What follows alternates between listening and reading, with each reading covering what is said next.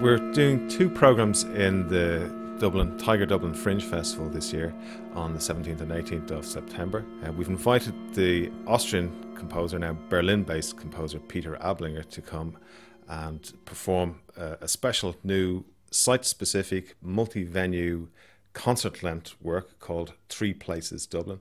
It's a very interesting piece because he's written especially for three unique and very typical representative Dublin spaces, and interesting spaces that are interesting acoustically and architecturally. And in this piece, the audience and the performers walk from venue to venue. So we start in Temple Bar Galleries and Studios in the atrium space there, and then we walk across the Liffey to the Victorian Dublin Fruit Market, and from there we walk a little further back in time again to St. Michael's Church on Church Street. The music and the concert experience is quite different. Here the listener, the concert goer, doesn't simply engage directly with the music, but has to engage with different buildings and with the architecture, and as they're moving between the spaces, have to engage with the wider cityscape and navigate the wider cityscape. And of course, as the user progresses, or not the user, the listener progresses through the concert, it becomes inevitable that they start comparing the qualities and the experience of being in the different spaces and of the motion between the spaces and what separates the space. It encourages or enforces the listener to reimagine the city as a musical space, so that the sounds are not just in the concert hall, but the sounds are distributed throughout the city, and that music is and kind of different types of meanings and different manifestations.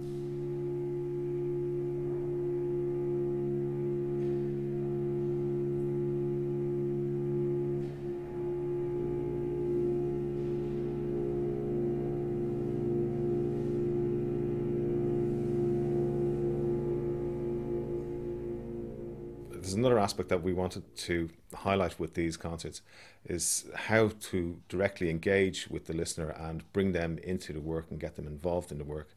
And in our second programme, we've invited 4 Dublin composers, one of which is myself, to respond to Ablinger's approach. And that concert's called Responses on the 18th of September.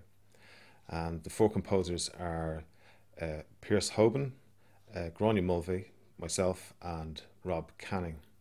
And we've selected these composers because we knew they were sympathetic to these ideas, but also because we knew they could collaborate well together to make an overall show, so to speak, so the pieces lean on each other. We've framed the concert around Piaras Hoban's Mutter Earth piece, which listeners have to download in advance of the concert, and they listen to this piece as they travel to the concert.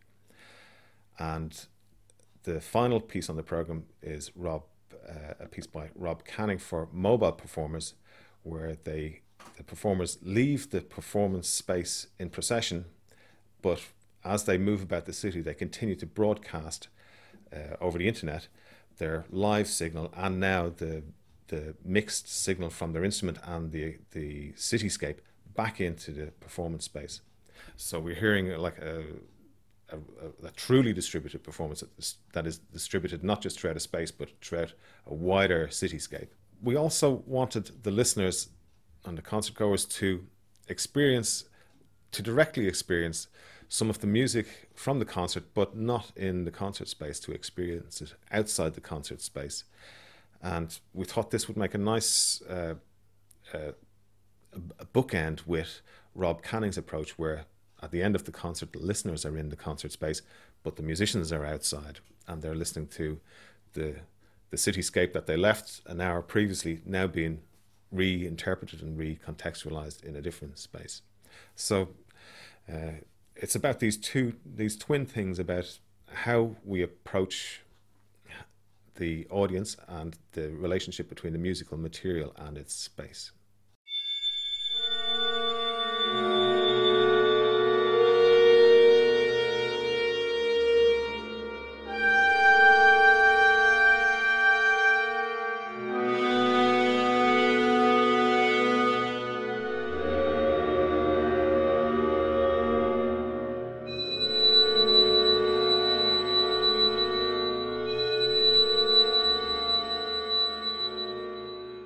Well, I've known Peter's work for a number of years, and Dublin Sound Lab actually performed one of Peter's work, and if I'm right, I can stand to be corrected.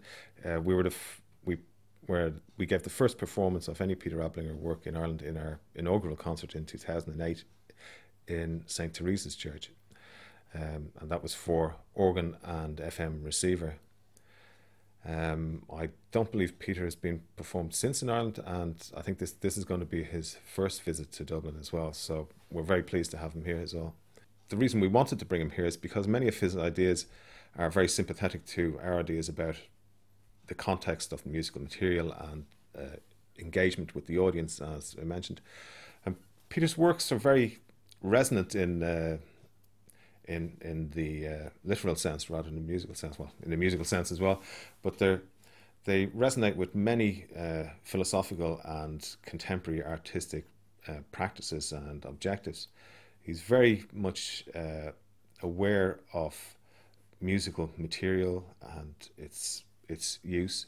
He's very much aware of the experience of the concert goer and how they appreciate music. He likes to say himself that he doesn't compose with sounds and silence, but he composes with audibility and inaudibility, kind of revealing perhaps hidden features or hidden qualities or properties of sound itself. The piece that Peter's prepared for this concert is called Three Places Dublin, and it's part of a series of pieces called Orte, Places. And he's done this in a number of places in Buenos Aires and Gratz and a few other locations. But he's written these three scenes especially for these particular buildings in Dublin. It's interesting how he composes these, because there's a little bit of analysis and preparation in composing the pieces that really links the music, the sounded music, into the architecture. To begin with, the noise is projected into each of the three spaces, and recordings are made at different distances from the noise source.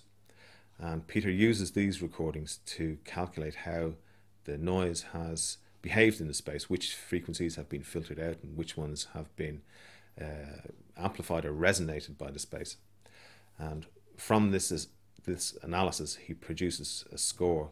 So the score is unique to each space and will never be performed again in any other space, only at this space at this time.